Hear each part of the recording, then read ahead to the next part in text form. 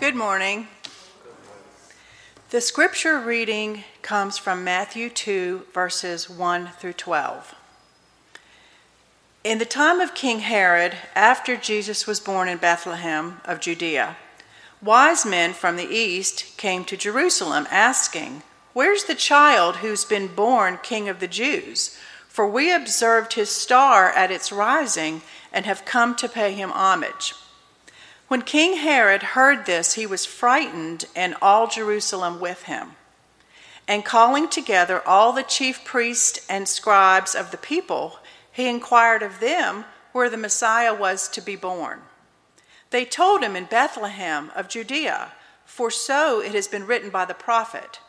And you, Bethlehem, in the land of Judah, are by no means least among the rulers of Judah, for from you shall come a ruler who is to shepherd my people Israel." Then Herod secretly called for the wise men and learned from them the exact time when the star had appeared. Then he sent them to Bethlehem, saying, "Go and search diligently for the child.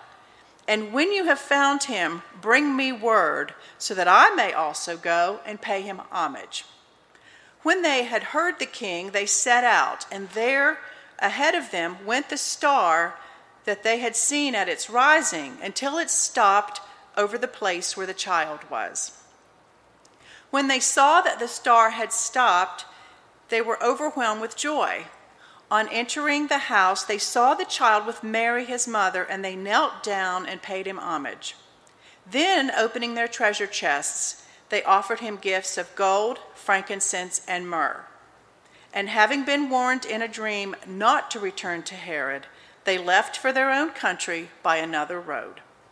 This is the word of God for the people of God. Thanks be to God.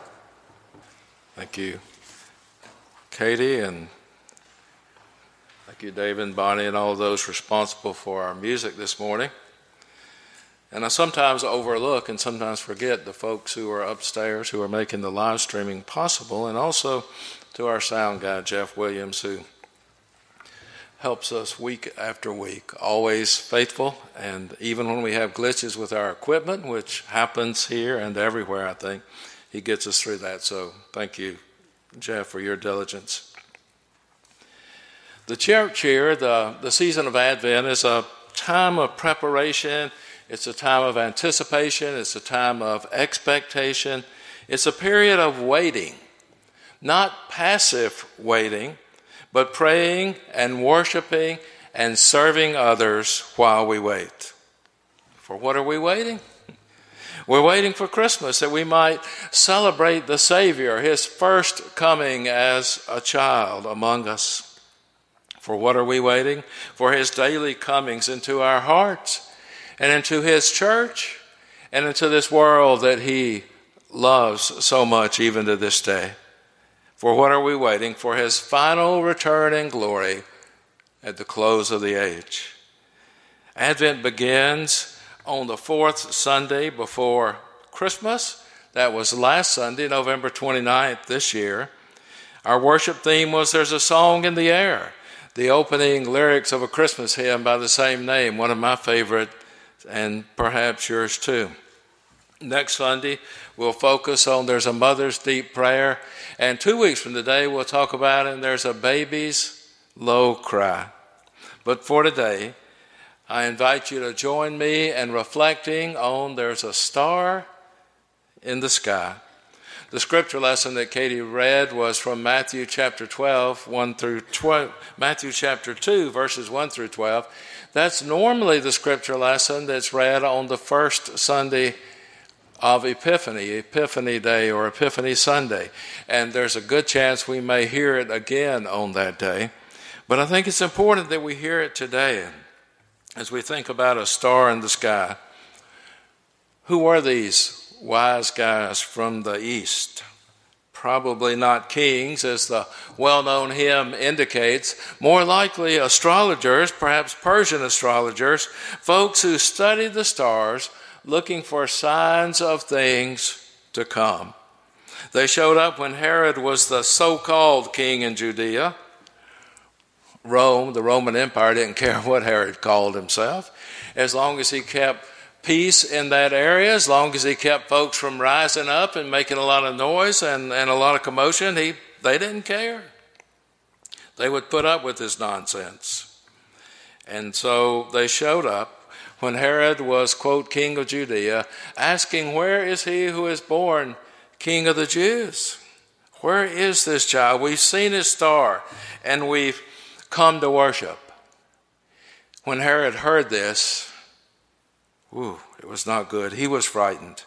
And being the insecure ruler that he was going to take drastic measures. And when he heard that another king had been born, he was wondering, what do I have to lose as this transaction unfolds? Envy, jealousy. Herod was a scoundrel of the worst order. So he called his people in the know together, and he asked where the Messiah was to be born, and they told him in Bethlehem. Bethlehem means house of bread, that according to the scriptures, the child would be born in Bethlehem. Then Herod the skunk called for the wise men and asked, when did this star appear? When did you first see it? And lying, something he did so well, Herod said, tell you what, folks, when you found this child and worshiped him, come back and tell me where the child is so that I might worship him as well. Herod's intentions were evil. He had no intention of worshiping this baby. Taking their directions from the star, the wise men found the child and his mother not in the stable anymore, but in the house, the scripture says. So this arrival of the wise men could have happened anywhere from 2 days to 2 years after the child was born. We don't know exactly, we're not told. They knelt before the child and they offered their gifts, and then they took a different road home. Anyone who encounters Jesus the Christ, anyone who encounters the Messiah is going to go home by a different road. It's going to change our lives and point us in some new directions. There's a star in the sky. If we stick to this story from Matthew 2, the star of Bethlehem might be better named the star of the King of the Judeans, or the star of the Messiah. The name Jews was a name used for the children of Israel by folks who were outside of the house of Israel, not a name that they used for themselves. Astrologers, magi, observed this star at its rising to relate a newly rising star to a king in Israel. The star would have to appear in the constellation governing the land of Israel. People put a lot of faith in the stars and the configuration of the stars. That is the Roman province of Syro-Palestine. The constellation, some say, was actually Aries, which was a springtime constellation marking the beginning of the dry season. And it was during the dry season when folks would have been able to travel at night, like these wise men who traveled from a distant place. Now, in the first 2 chapters of Matthew, people learn of God's will through dreams and through angels, through stars and through Israel's scripture. Only Herod, informed by Israel's scripture, only Herod chooses to disobey. A star in the sky would not be a welcome sign for one who chose to live his life in the darkness. So there's a star in the sky. What can we do about it? Always we have options. We can wish upon that star. As the familiar Disney song reminds us, when you wish upon a star, makes no difference who you are. Anything your heart desires will come to you. Perhaps those lyrics take us back to the theme and the sentiment of a childhood movie. But it's not true, is it? We speak ill of those folks who seem to be wishing their lives away. Have you ever used that expression? Have you ever use that to judge someone else. Well, they just spend all their time wishing their life away. Never accomplish anything. And we say things like, if wishes were horses, beggars would ride. And I find myself thinking, I wouldn't be wishing for a horse. It's cold out there. I'd be wishing for a car with windows and a heater. But anyway, there's a star in the sky. What can we do about it? We can wish upon that star, or we can study that star. Consider the strides that have been made by mortals on this earth in studying the stars since the days of the wise men. Today, most folks, I think most folks, maybe I'm wrong on this, consider astrology something silly and useless. We say that. We don't govern our lives by the stars. That's just crazy. And then we catch ourselves at Publix or Kroger reading the front page of the tabloids about what the astrologers are saying about what's coming our way. We might sneak a peek. We don't want anyone to see us doing that. But astronomy, that's a different ball game. Legitimate science versus nonsense and hocus pocus. Perhaps I'm being a bit too harsh. Perhaps not. Sophisticated satellites, powerful telescopes have revealed things about the stars that ancient people would never have imagined, never thought. They had no clue. Men and women of great intelligence today, with vast resources at their disposal, spend their careers, their working careers, studying the stars and the planets and the things in the sky. And who knows if we've even scratched the surface of what's out there and what we know. There's a star in the sky. What do? We can wish upon that star, we can study that star, or we can follow that star. The wise men were led to Christ Jesus by the light of that star. But could it be for us that Christ Jesus is the star? Hear what some of the scripture verses have to say about this. And you can think of others. There are many references to stars in the sky and to things up above. In Numbers 24, and portion of verse 17, a star shall come out of Jacob, and a scepter shall rise out of Israel. And then in 2 Peter 1:19, so we have the prophetic message more fully confirmed. You will do well to be attentive as to a lamp shining in a dark place, until the day dawns and the morning star rises in your heart. And then from Revelation 22:16, it is I, Jesus, who send my angel to you with this testimony for the church. I am the root and the descendant of David, the bright and morning star. And then there are references in our hymns, especially our Christmas hymns, but all through our hymnal to Jesus as the bright and morning star. O morning star, how fair and bright thou beamest forth, and truth and light. O sovereign, meek and lowly. And then there's an old gospel hymn.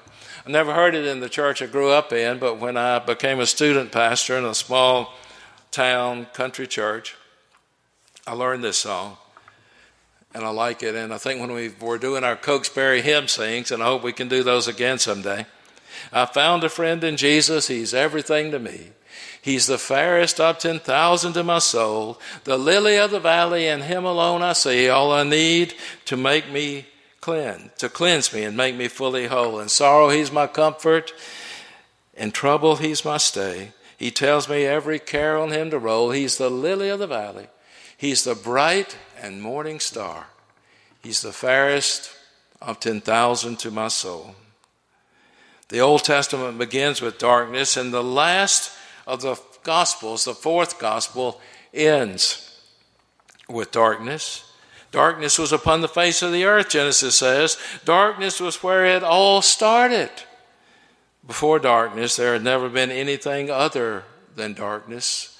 Void and without form, if you can imagine the bleakness of that. And at the end of John's gospel, the disciples go out fishing on the Sea of Galilee. Remember, Jesus has risen. They're not sure about that yet. It's night. They have no luck. Their nets are empty. And then they see someone standing on the beach. And at first they don't realize who it is in the darkness. It is Jesus. The darkness of Genesis is broken when God speaks light into being. All God had to do was say it. And it came to pass, let there be light. That's all it took. The darkness in John's gospel is broken by the flicker of a flame on the beach, on the sand. Jesus has made a small fire. He cooks some fish on it for his friends who've been working all night for their breakfast. On the horizon are the first pale traces of the sun getting ready to rise.